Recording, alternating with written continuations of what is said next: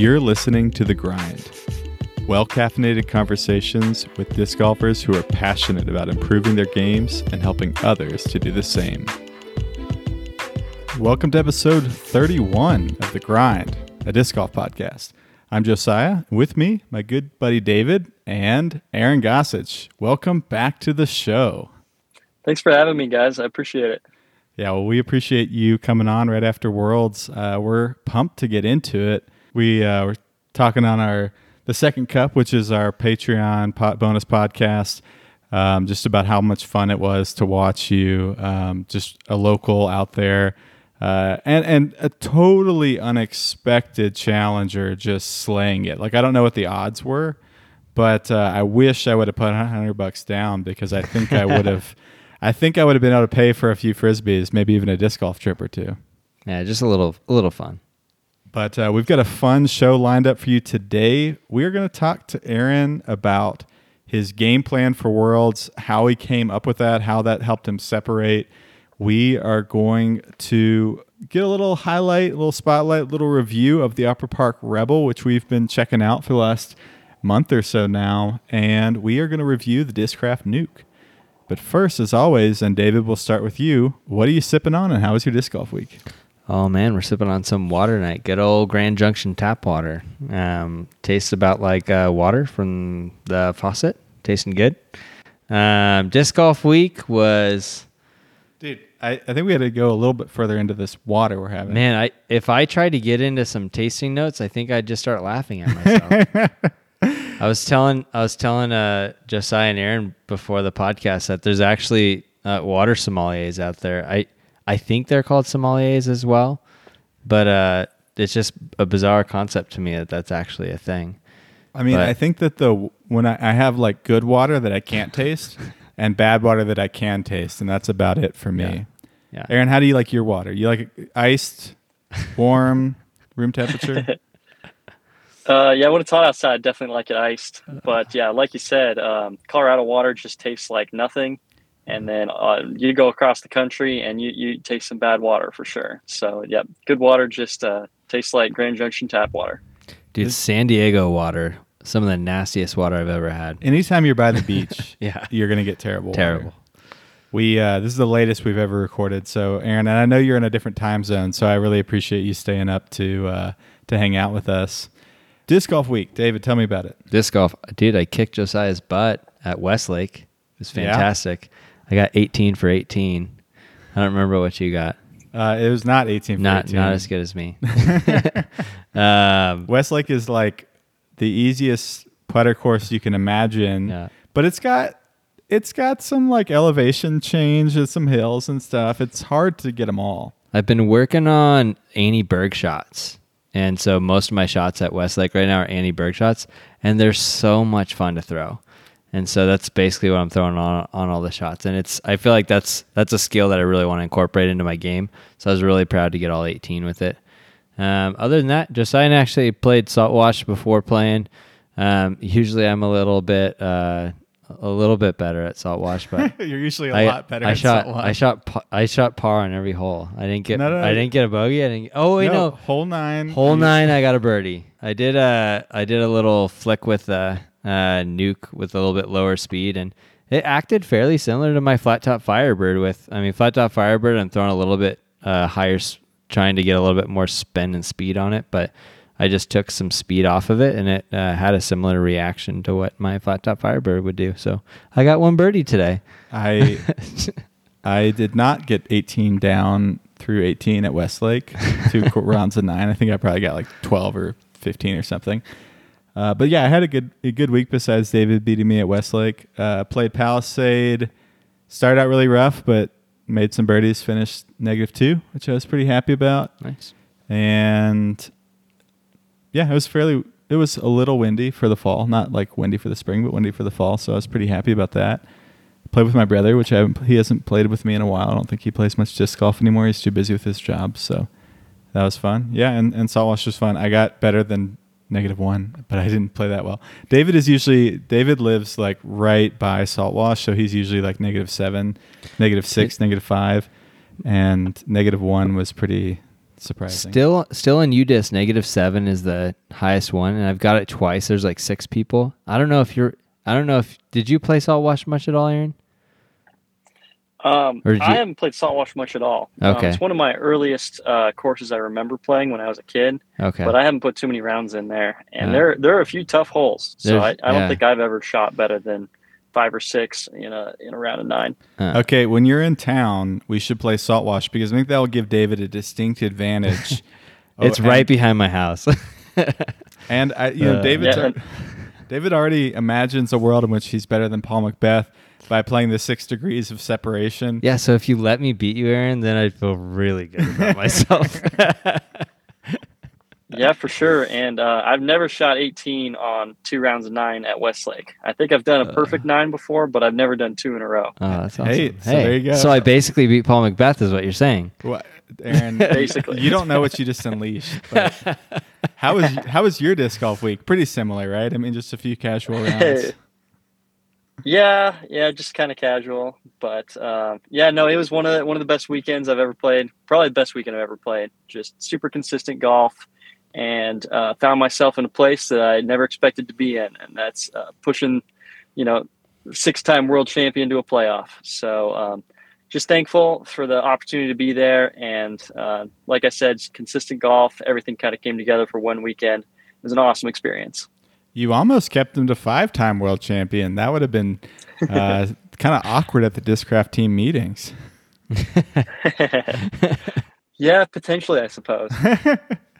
I have a question for you. And were you on the tour team at the beginning of the year, or were you on Underground or something like that for Discraft? I've always been on the tour team for Discraft. They picked me up, after OTB last year and got me right on the tour team. Okay. And then I got a pretty decent contract the end of last year, but still at that tour team level, just because only 8 guys make it up on the elite team. No, that's cool. I just I didn't remember seeing you on the website when I was looking, so I wasn't sure. You are on the website now with no picture and no in the bag, so Discraft needs to get on it. Yeah, my mom always complains about that when she gets on That's there. awesome. But I have a feeling that it's probably my fault for not uploading a picture there, but I don't know for sure. And then I did get an in the bag film this year. We just need to get that out and upload it onto the website. No, let's just blame Discraft since you're on the podcast. I'm sure your mom would send in a photo for you, Aaron. Yeah, I'm sure she would. Maybe not your favorite one, but I was going to ask you about, and I think it was fun to watch, and I think it was, the commentators mentioned it on every coverage that I saw, but it was fun to watch your game plan and just how that sets you apart. And I was curious how you formulated that game plan, and how that was involved, if that was DDO or whatever else, and what advantages you think that gave you. So biggest thing going into this tournament is I knew that the holes were going to be pretty simple and straightforward. And so for me, I needed to cut down all my shots to the simplest, straightforwardest way to get there. And what I did is I have a big forehand hyzer and a big backhand hyzer, and the fewer turns I have, the better. So just throwing as many hyzers as I possibly can is what's going to get me there.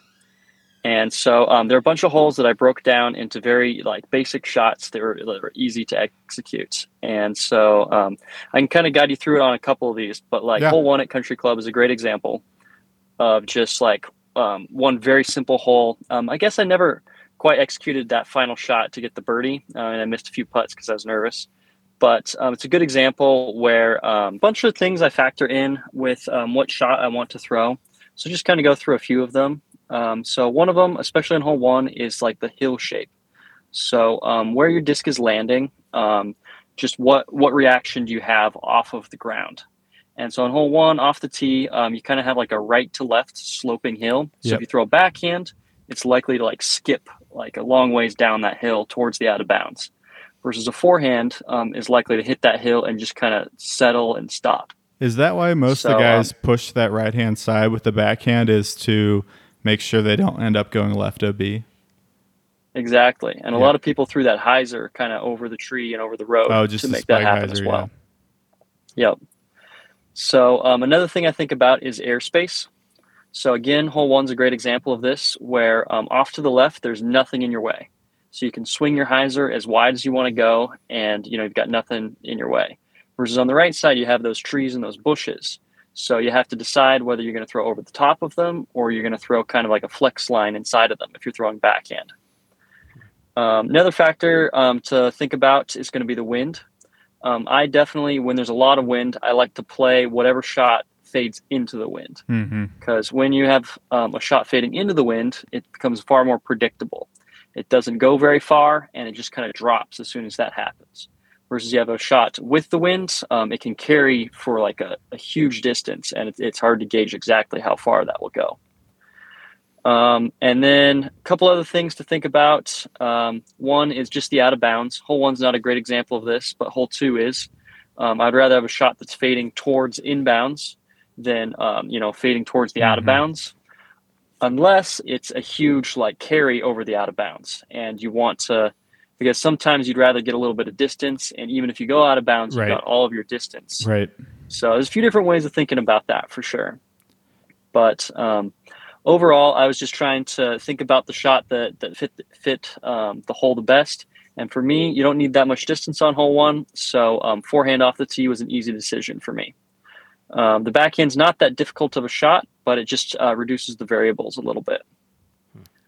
Yeah, and that seemed to be like hole, a theme of the par fours and especially the fives, is that you would take a shot, whether that would, you might be 200 feet, 150 feet behind some of your competitors. Like I remember when you had Eagle on the card, and he threw this crazy hyzer flip up cloud breaker shot that just bombed, but then leaked to a B left, and you threw a zone off the tee. I can't remember which hole that was, but it's just kind of interesting to watch.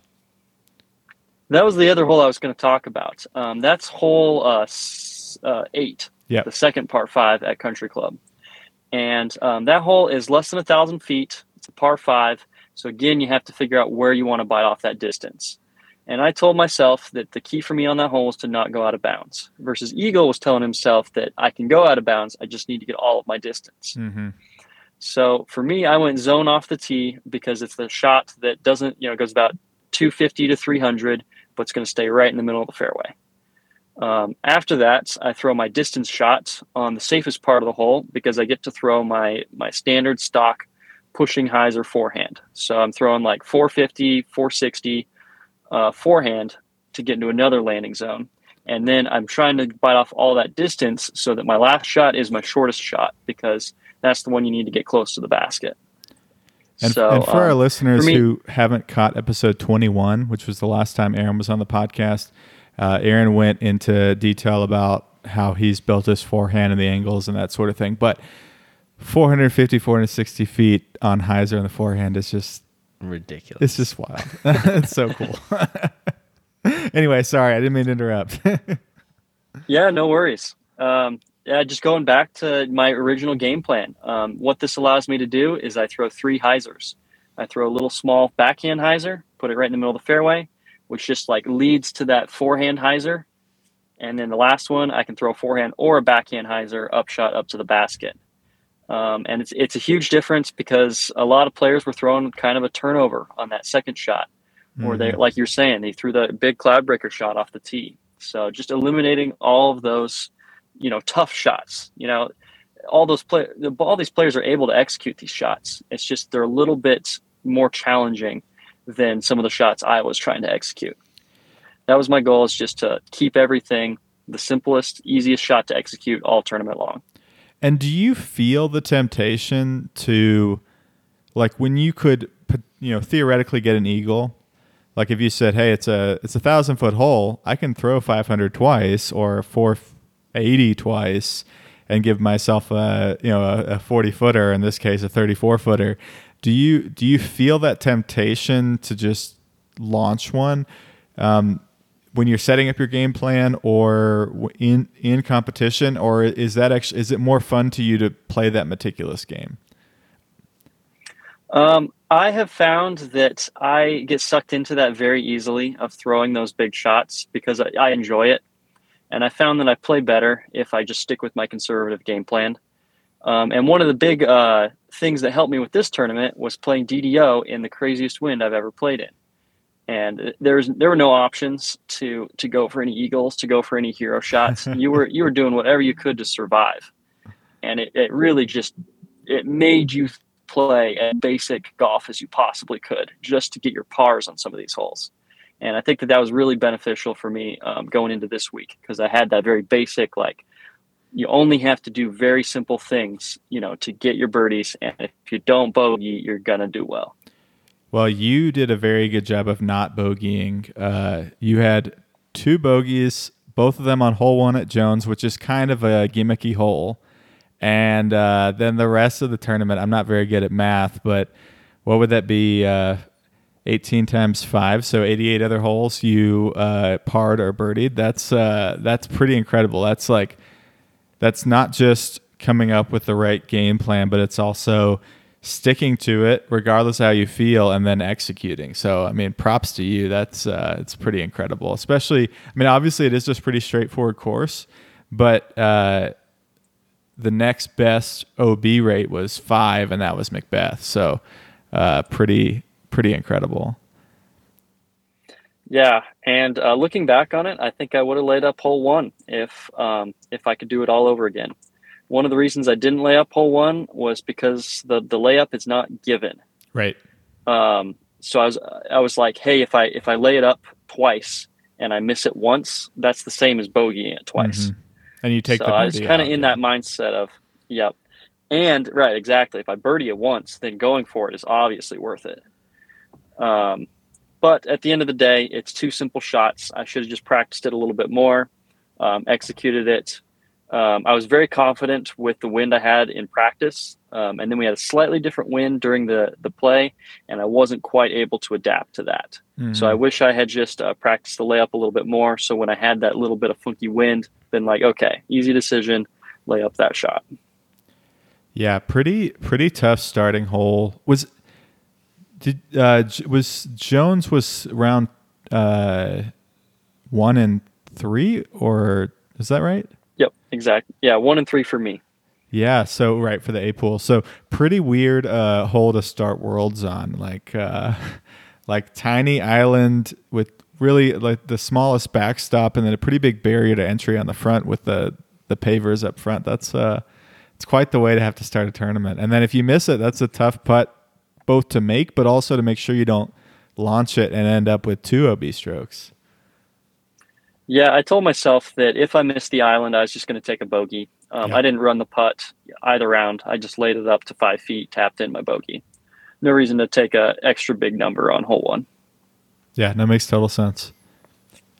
The other thing I was going to ask you, you and Tristan Tanner both played so well, and I think certainly within your capabilities, but above the expectations, of course, of people who don't know you guys as well or haven't watched you play. Do you think that playing in Colorado gives you some advantage on a course like that, or in a tournament like that, or you think it's just like, hey, you guys are good players and you just it worked out that weekend?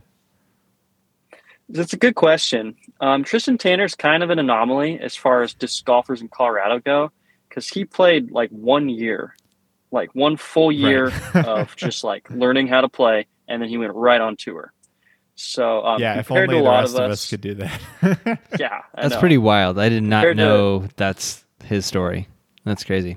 Oh yeah, he was playing outrageously good golf like 1 year after starting out. And you compare that to me and Colton and Eagle, who've played for years and years and years in Colorado. It's a little bit different. That being said, I think Tristan was the only player besides me and Paul Macbeth there at the end that had the game plan they needed for this course. And you could see that we just went out there and we executed easy shots and got the birdies when they were there. And because both of us were putting well, really had our putting stroke dialed, that's what got us to the top.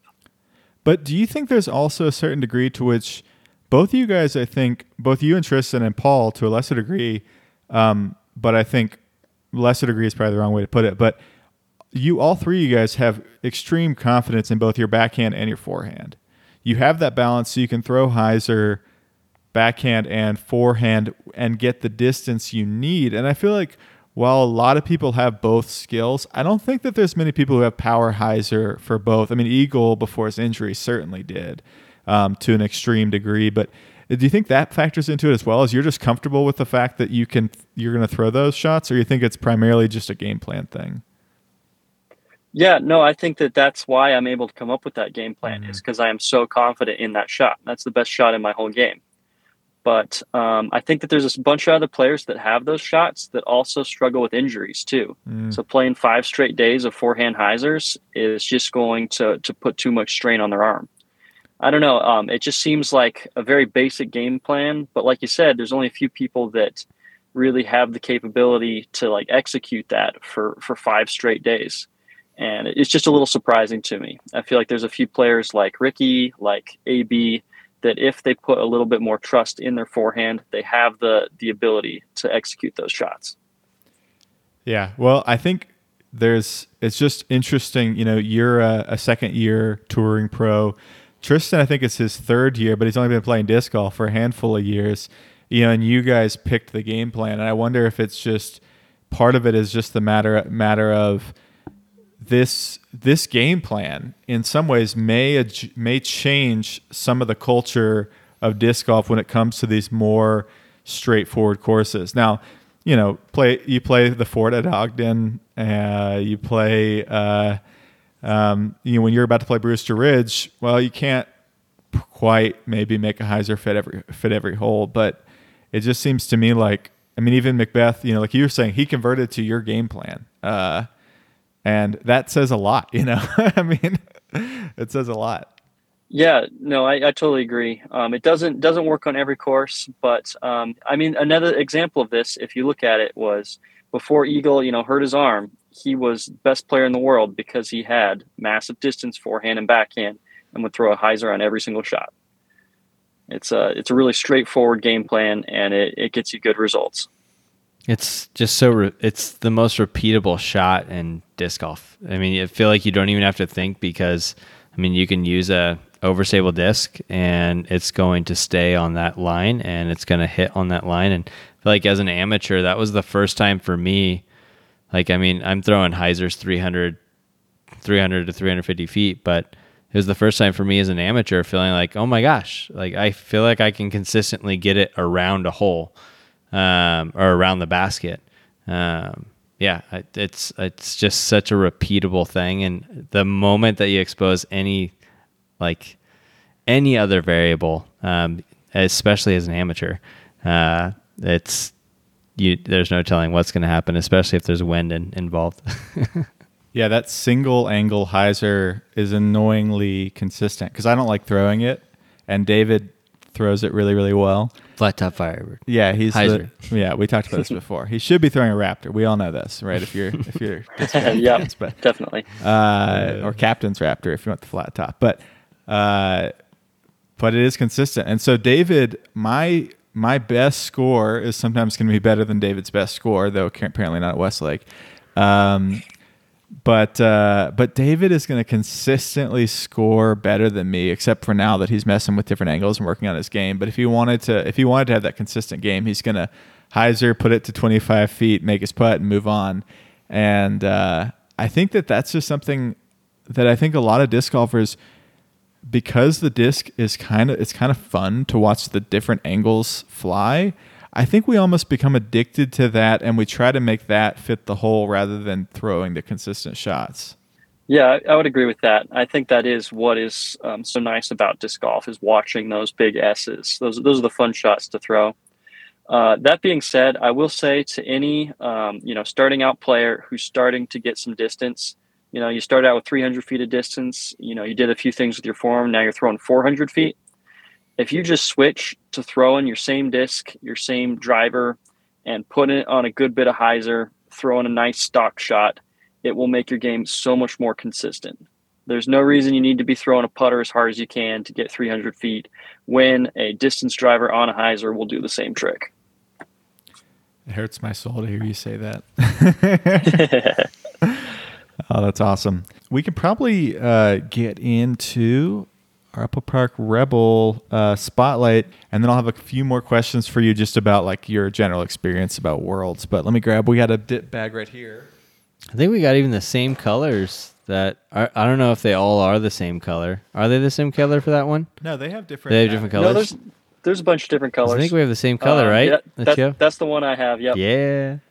Yeah, I reached out to Upper Park and was like, "Hey, can you just send us a bag to check out? We kind of want to start doing some bag reviews, and we'll send it back to you." And they're like, "Don't send it back." And so it's very kind of them. So appreciate them. Yeah, they're always cool with that. Yeah. So maybe David, you want to talk about it? I'll talk about it, and then we'll let Aaron kind of give any other thoughts. For sure. I use a grip bag, and when I first started off, I think my first bag I ever had was, what was it? Was it Dynamic Discs? Yeah, I think so. Base model. Yeah, that's just super one. flimsy with nothing stable with it at all. I love the feel of the Upper Park. It makes me feel kind of like almost like a backpacking backpack, not as sturdy of a frame, I guess, but still has that kind of athletic feel to it.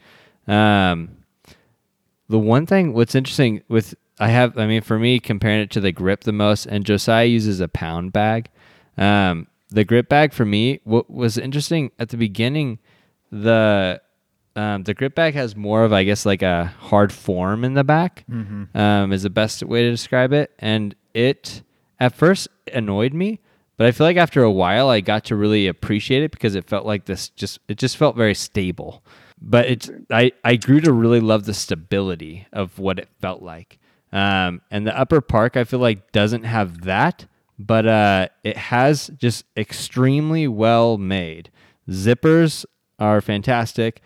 Pockets, I feel like the one thing that annoys me about the grip sometimes is there's not like the little pockets for little things you want. Like, I don't have a great place that I love to put my mini in my grip for some reason.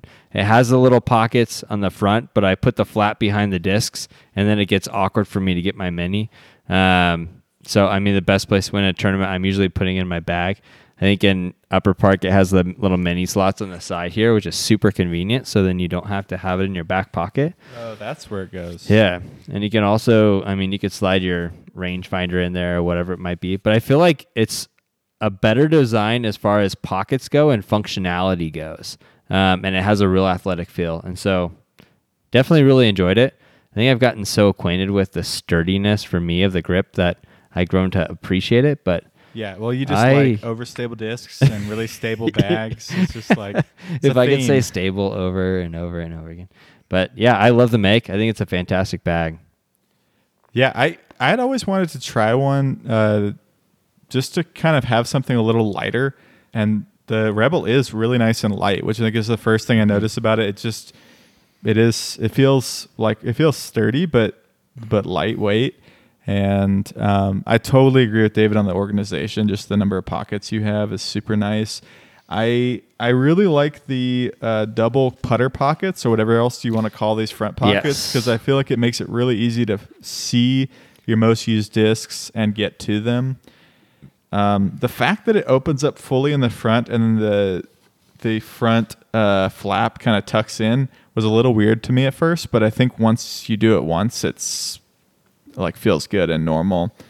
Not a ton of structure. The one thing I don't love about it is I don't love the hard bottom, and I think this is just because the pound bag doesn't have that hard bottom, so it's a lot less structured. And so I have the opposite, where I like understable disc and I like unstructured bag somehow. But yeah, anyway, it's a good bag. I think it holds a lot of discs. It's nice and lightweight. It carries pretty well. I don't love the hard bottom, but overall I feel like it is very comfortable. And I think especially the organization, to me, definitely kicks it up a notch. Editor's note here, Aaron was describing why he liked the Upper Park Rebel, and we had a technical issue, and that part got dropped from the recording. So I just figured I'd summarize the main reasons that he enjoys the bag. One is the lightweight. He specifically mentioned that it's just a lot lighter than the grip or the pound bags for a similar capacity. He also mentioned the organization and the number of discs it can hold, and just how I think he said he was getting 28 discs in the bag, and he really liked the organization, like we had mentioned. And the third thing was, and one thing that we, with just having the bag for a little while, hadn't quite tested, was the durability. He was really happy with how the bag had held up, especially considering the number of rounds played, living the life of a touring pro. So sorry you had to hear that from me instead of him, but we will get you back to the show. We'll have a few other bags we'll go through. We'll walk through the grip, the pound, probably a Squatch bag as well, and we'll see from there. But appreciate that. If you guys want to support Aaron and want to get yourself a bag, go on to Upper Park and use the coupon code Aaron10 to get 10% off your order, and that's just a way you can directly support him. I know he's gained a lot of fans beyond the Valley, and even in the Valley probably, over the last season, and especially the last week. And so support the man, Aaron10 at upperparkdiscgolf.com. A couple other things I had for you for Worlds, Aaron. There was a group from Grand Junction that drove out for the final round, and I know you had a ton of support. What was that like, just having people? I think they drove out and drove back with the round in like 24 hours of driving in 36 hours or something like that. What was it like getting all that local love and love from across the country, I'm sure? Yeah, so I had a few friends that were there at the event with me that I was hanging out with, having a good time with.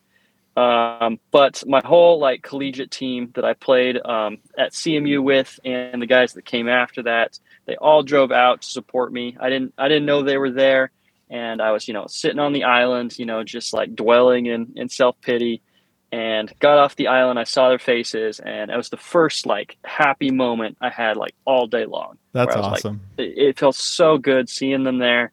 I got to hug them after the round. So it was such a cool experience having them there. So thankful they did that.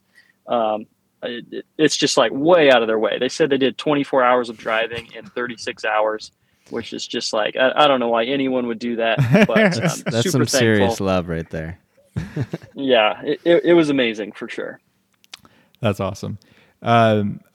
You probably have talked about this quite a bit, actually. I know you have, but I just wanted to you were talking about, hey, that was the first happy moment during the day. What was that final round like? And what was going through your head on 18 and then on the playoff hole? So a bunch of different things going on there. First one I want to talk about is it wasn't just that round. I didn't sleep the night before. I just could not get this knot out of my chest. Oh, man. Just this like nervousness of, oh gosh, I'm in this position. And more than anything, it was the fact that I was leading the tournament. I had this like, everyone's like, oh dude, just keep it up and you'll be a world champion. And I'm like, I'd almost rather be fighting to get to that point rather than trying to be one stroke back than 3 strokes up. Yeah, exactly. And that would just help me sleep a little better. Yeah, it makes sense. Let's put it that way. So that whole first half of that round, just was struggling getting the putt in the basket. Definitely had the nerves going. And a little windier, like I said, little windier that round as well, right? The final round. Definitely. I was struggling getting my up shots close too. I was playing them a little conservative, and I needed to be putting them 10 feet. I was putting them at 25 and putting a lot of pressure on my putt. Yeah, it makes sense. Definitely a little more windy, so everything about it was just a little tougher. Got later in the round, and like I said, I started executing some shots. So we got to 18. Again, I had in my head, I'm like, this is do or die. If he birdies, he wins. But, all I can do is make him, execute those shots. So went to my my guns, my nice reliable shot, my forehand, threw the forehand up there, threw the spike hyzer next to the basket. And when he missed that putt, I was shocked. I was like, wow, he gave me another chance to get back in this.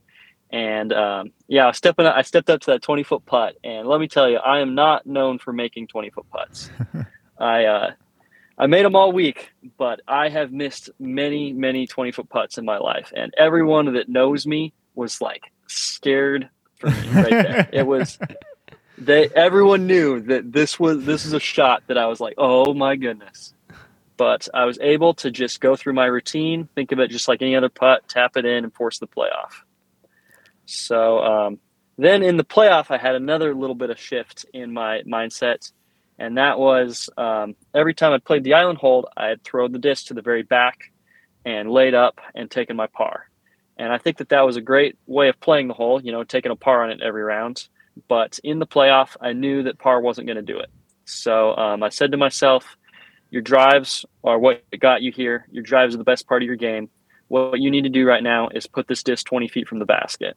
So I put a little extra pressure on my drive to get it closer to the pin, and that's why I missed the island. If I were to do it again, I would do the same thing. I would put the pressure on my drive, throw it nice and close, and just because that 35-foot putt is not something I want in that situation, and I have more confidence in making the drive than I do in making the putt. Yeah, sure. Well, that makes total sense. I think it's so important to like know your game and know your strengths and weaknesses and to lean into the strengths. But we have a section sometimes on the podcast called AMs, Helping AMs, where AMs will call in and leave us just a suggestion on something that's improving their game or working on their game. And if anybody wants to do that, you can shoot us a little audio file, video file, thegrind.dg@gmail.com. We'd love to hear from you. But Aaron, I'm going to give you a little AMs Helping Pros. You were like 100% C1X through 3 rounds in the Worlds. I think you're a good C1X putter. I think you're a good putter. I think you're a fantastic putter. And I think that is, I think that you can live in a world where you expect to make your putts because you were freaking good at 20-footers during this tournament. Well, thank you very much. I put a lot of work in this past couple weeks and really got it dialed for this event. And it felt so good for that to pay off and to really feel confident on all of those putts. Yeah, it was fun to watch. Yep. And it was like, I mean, obviously you had a few that were low or high in the last round and with the weight of the world on your shoulders, but every other putt was like dead center low chains, like no chance of doing anything but going in. And so it was fun to watch for sure. All right, well, one more thing and then we'll get into a disc review. You threw base plastic zones a bunch. And I think a lot of people look down on base plastic. Tell me why you were throwing a soft zone off the tee on 4-foot hole, specifically base versus premium. Yeah, so I threw 2 different zones that were kind of that like base plastic. I threw a soft zone and I threw a jawbreaker zone. Mm-hmm. And so I'll go through both of those. The soft zone is really nice for me because it is very reliably stable. So on all those shots, it does act like your regular zone, but when it lands, it like flops. You almost never get any kind of skip from it, and almost always stays exactly where it lands. And on a course like that, it is so valuable. I threw it on a bunch of up shots where I was like, I'm trying to land this around this spot, and I need it to not go anywhere from there. So I would recommend getting one of those soft zones. I know a lot of players that do it. And it's just so important when you have fast greens and you need the disc to stick. The second disc I was throwing was the jawbreaker zone. And I would recommend one of those as well. And the beauty of that disc is it's a lot straighter than your average zone. It's still that kind of like base plastic, so it sticks pretty well. But I threw that disc on hole 10. And like I was saying, what's so tough about that hole is it needs to push straight. So I'm still throwing a hyzer on it. But I get a little bit of flip up out of the disc without having to, throw it as hard as I can. And the beauty of that is it pushes straight and stays right down that tunnel. Makes the shot a lot easier on you. So those 2 both have kind of a different spot in my bag than your regular zone. And when the situation calls for it, I would recommend throwing that base plastic. Yeah, that's cool. It's fun to watch because I think sometimes we think premium, we think automatically better, but it's just different. Sometimes it's more or less helpful for whatever characteristic you're looking for. Anyway, that was a random segue, exactly. But it was just fun watching you throw it. So let's get into a nuke review if that's cool with you guys. So yeah, for sure. We've got the Discraft Nuke, which is a 13 speed, 5 glide, -1 turn, and 3 fade distance driver. And what we'll do is I'll have David kind of talk about his feels on it.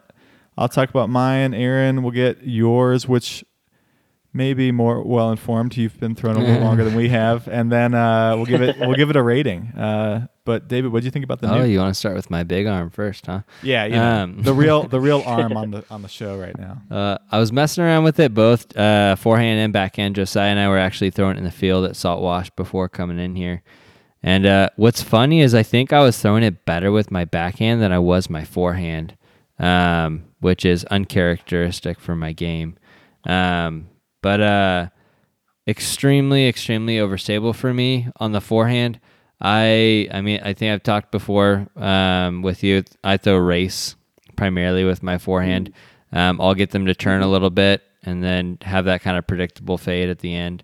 I was really trying to get the nuke. The Paige Pierce one was a little bit easier for me. It's a little bit less stable. And then we were also throwing the Z nuke. The Paige Pierce one I could get to go a little bit straighter for longer when I was throwing a little bit on an ante before it hyzered out. But man, that Z nuke was just so stable for me to the point to where my forehand, I was probably, was it 350 it was finishing at, and it was just massive hyzer at the end. And you were putting like what would be like 350 to 375 on a Wraith or more power on it? Oh, yeah. What I would have expected to get, I would have expected to get more if I was throwing a Wraith, more distance. So I feel like for my arm speed, forehand definitely takes a bit off my distance because I'm not able to actually get it up to speed. Backhand, I was kind of like, I was getting it to go straight for longer. And it definitely had that predictable stability at the end. But for some reason with the backhand, I was getting it to go, getting enough speed to get some, I guess, it going straight for a bit before it massively hyzered. But I was still getting about that 350 range. And I wasn't really putting it on an anhyzer at all, just kind of pulling it straight through. I mean, it seems like a fun disc. I was telling Josiah, it's funny thinking back to when we first started disc golf, because if this was a disc that I had picked up at the beginning of disc golf, I would have had no clue why I was so terrible with not being able to get a disc to do what I wanted to do, because it's a disc that if it's something that you just picked up for the first time, I mean, really the only thing as an amateur that you could do almost is like a forehand, like massive flex shot to get some sort of S-line going. I feel like it's the best with the beginner that they can do with the disc. I could see how pros could probably mash on it. But for me personally, my arm speed, doesn't really quite take it.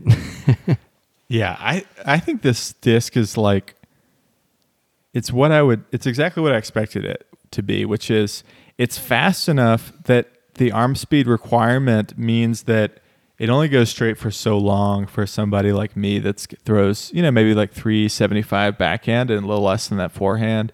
And so I got some good distance on some ante lines, but I think the other thing about like a disc this fast is that the nose angle, if you're trying to have those flex shots, really matters, because if you get it nose up, it's going to stall out really fast when that high speed stability kicks in.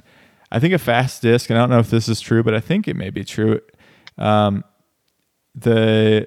low speed stability kicks in faster with a fast disc, meaning as the disc slows down, a putter, that low speed stability, has to be going really slowly for it to kick in, and then a pretty straight flying but 13 speed distance driver, I think it kicks in a little earlier. So I could imagine that for a bigger arm, this would be a massive distance driver. For me, it's more of like a really interesting disc for utility shots, because I can get a really straight shot for about 275 and then to 300, and then a massive hard hook and skip. And so for certain shapes, I think that would be like very interesting and helpful. But I think, we review this on the podcast, and obviously a lot of our listeners don't throw as far as we do, and a lot throw further than us, and that's just how it is. And I think a disc like this, and one of the reasons I enjoy reviewing putters and mids a little bit more sometimes, is it's just a very the arm speed threshold I feel like I'm just well short of. And I think if I was a 415, 425 foot thrower, I still think I would feel, at least at elevation, like I was a little short of the speed requirement. But I'd be curious, Aaron, your takes on the disc and also how they beat in. We had pretty much fresh ESP and Z nukes. And so I'd be curious, do you get a lot more turn? Is it just arm speed, or is it also just, because I think high-speed drivers sometimes beat in a little faster because that sharp nose. So, Aaron, with that, you want to take over here and tell us how it's actually supposed to fly? Yeah, so I got a bunch of things to say on that. Firstly, I think it is a great observation saying that you guys are throwing at elevation. Down at sea level, I think you would enjoy this disc a lot more. I find that when I come up to elevation, all of my discs feel like they're brand new, and it's so nice because I get to take my nukes and I get to throw them as hard as I possibly can, and they're very reliable and they go so far. One thing I'll say about the nuke is I think there's like 3 or 4 discs out there: the nuke, the Ballista Pro, and the Boss. Maybe a couple other. They just go farther than other discs. And the nuke is one of those for sure. If I'm ever in a distance competition, I'm picking 5 nukes. I mean, it is just a no-brainer. They go so much farther than any other disc you throw, especially in the Discraft lineup. The next thing I'd like to say is there are different varying stabilities of them. I think the ESP Page Pierce nukes are going to be the flippiest ones that I throw kind of out of the factory. Cool. Down at sea level, they're perfect, like forehand hyzer flip. They get right up to flats. For backhand, I have to throw a roller on them. I'd say your kind of stock ESP nukes are usually pretty reliably stable. I can throw those forehand kind of right out of the factory. And then anymore, they've been coming out with some incredibly stable Z nukes that are so valuable, especially when you got some wind. You can throw them really hard. You're still getting 500 feet of distance into a headwind. So you're still they can be very You're useful. still getting 500 feet of distance into a headwind. Yeah. Yeah, I was surprised how stable this one was. The ESP, I could get some pretty nice straight shots on it. This guy I thought of a nuke as like maybe a slightly less stable, slightly faster, like Destroyer, Zeus, whatever. That's just what I imagined it, watching people throw it. Boss, I've never thrown a Boss besides maybe like a Blizzard Boss, but that's kind of what I imagined. And this guy, the first time I threw it, it was like, nope, I'm going to fade. I'm going to fade hard. Yeah, definitely. Especially anymore. I've picked up a lot of nukes from the factory that are just meat hooks, and it's so nice. Now, I will say, I think you guys have a point of you need a certain arm speed to kind of get into these discs. And like you said, I think that arm speed is right around maybe like 450. Mm-hmm. So looking at my game, I throw about 72 miles an hour forehand and backhand. And the difference between my two shots is I put a lot more spin on my forehand and I put a lot more snap on my backhand. And I think the nuke is an amazing disc for my forehand. So kind of a spinny shot, 72 miles an hour, goes about 450. I can get a very nice like hyzer flip to flats. I can get a triple turn if I really crank on it. And some of the beefier things, I do have to flex with a big S to get out of it. That being said, going over to my backhand, it's not a great disc for my backhand in most part because it gets a little bit squirrely with that high torque. Mm-hmm. I've found that when I put that like 100%, snap into it with my backhand, it does burn over sometimes. And I think a force is a lot more reliable shot for me. So unless I need that like extra distance and there's very little like consequence for a bad shot, I'm going to be steering clear of the nuke for my backhands at that like elite level distance. But I think it is an amazing disc for my forehand. And I know a lot of friends that throw about that same distance, that like, 4 to 450, depending on, how solidly they get the shot. And I think it is a great disc for that kind of range. And at elevation, I think they're phenomenal. Right. That makes sense for your power. Then you really like them on the backhand at elevation, I imagine. Yeah, definitely. Yeah, that makes sense. Anything else on the nuke for anybody on the podcast? That's about it for me. I think you should go try one. Everyone should try this disc. I think a lot of times it'll just add 50 feet right to your distance, but you sacrifice a little bit of that. Like, do I know where it's going to go every single time?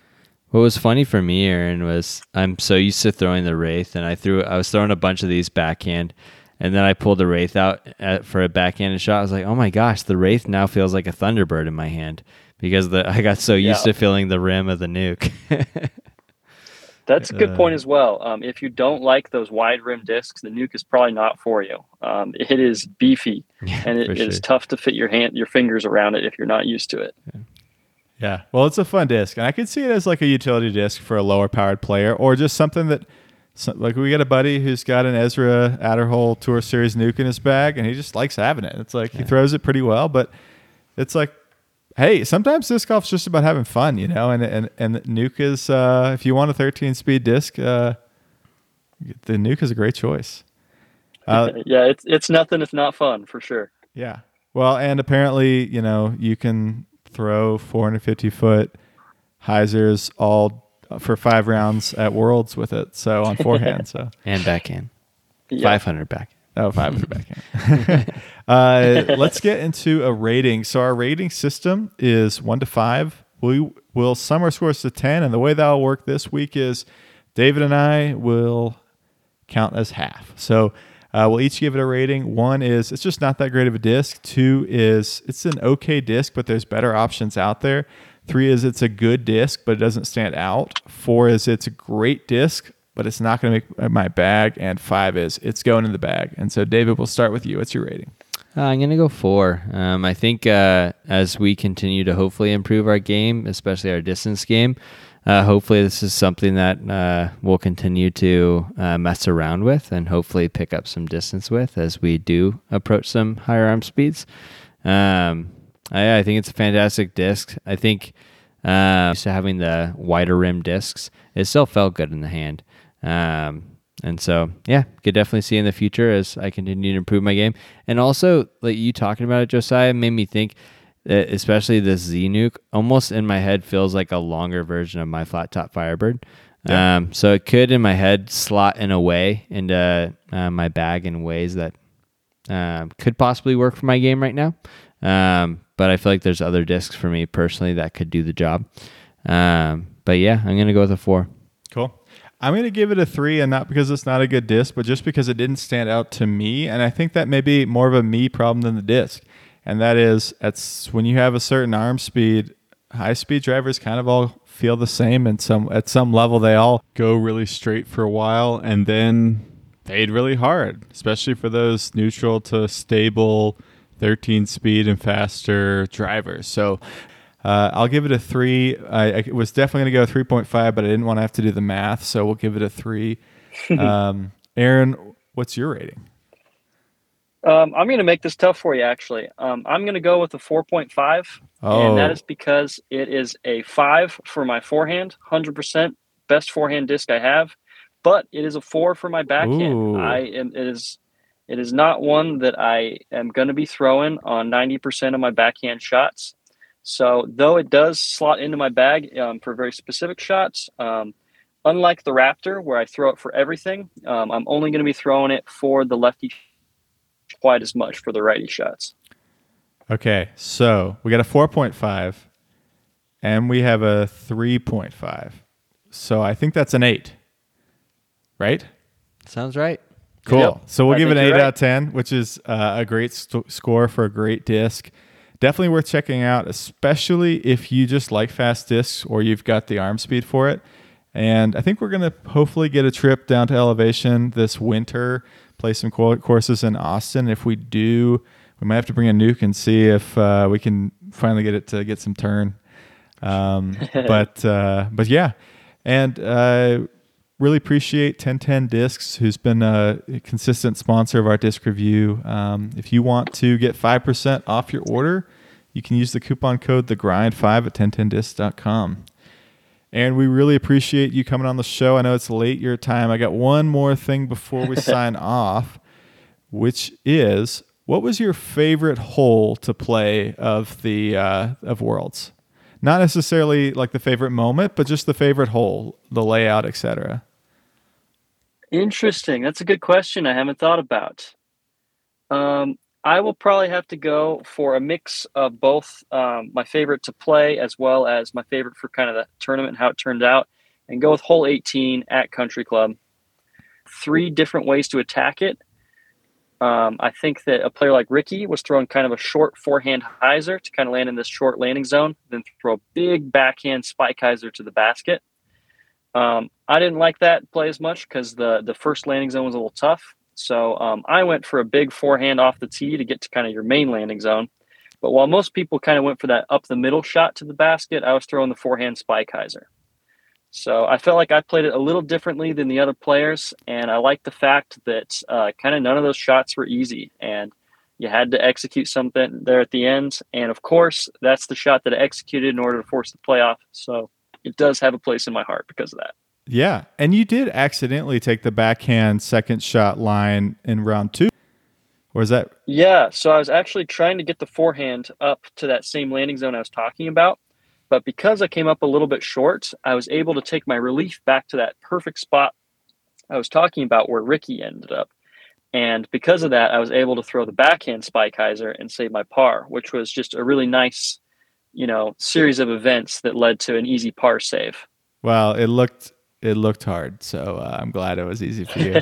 Well, Aaron, we really appreciate you coming on the show and working through some technical difficulties. The internet is a beautiful and frustrating thing. Have a fantastic week off and go kill it at GMC, and we'll catch up with you maybe after the season. Yeah, thanks so much, thanks, Aaron. guys. I really appreciate you having me on here again. And, anytime. And I heard a rumor that there may be a Discraft disc coming out with something from World, so some people can support you that way. Is it a nuke? Are you allowed to tell us that? I'm not exactly sure what it's going to be yet, but I have heard a similar rumor that there will be something coming out soon, kind of like you said, just to commemorate the Worlds, what I accomplished there. So hopefully that'll come out soon, and that'll be a good way to support me out here on tour with some disc sales. So don't know for sure what it's going to be, but stay posted for that. That's awesome. Cool. Well, thanks, Aaron. And for you and everybody else who's listened to the podcast this week, whether it's coffee or disc golf, don't forget to enjoy the grind.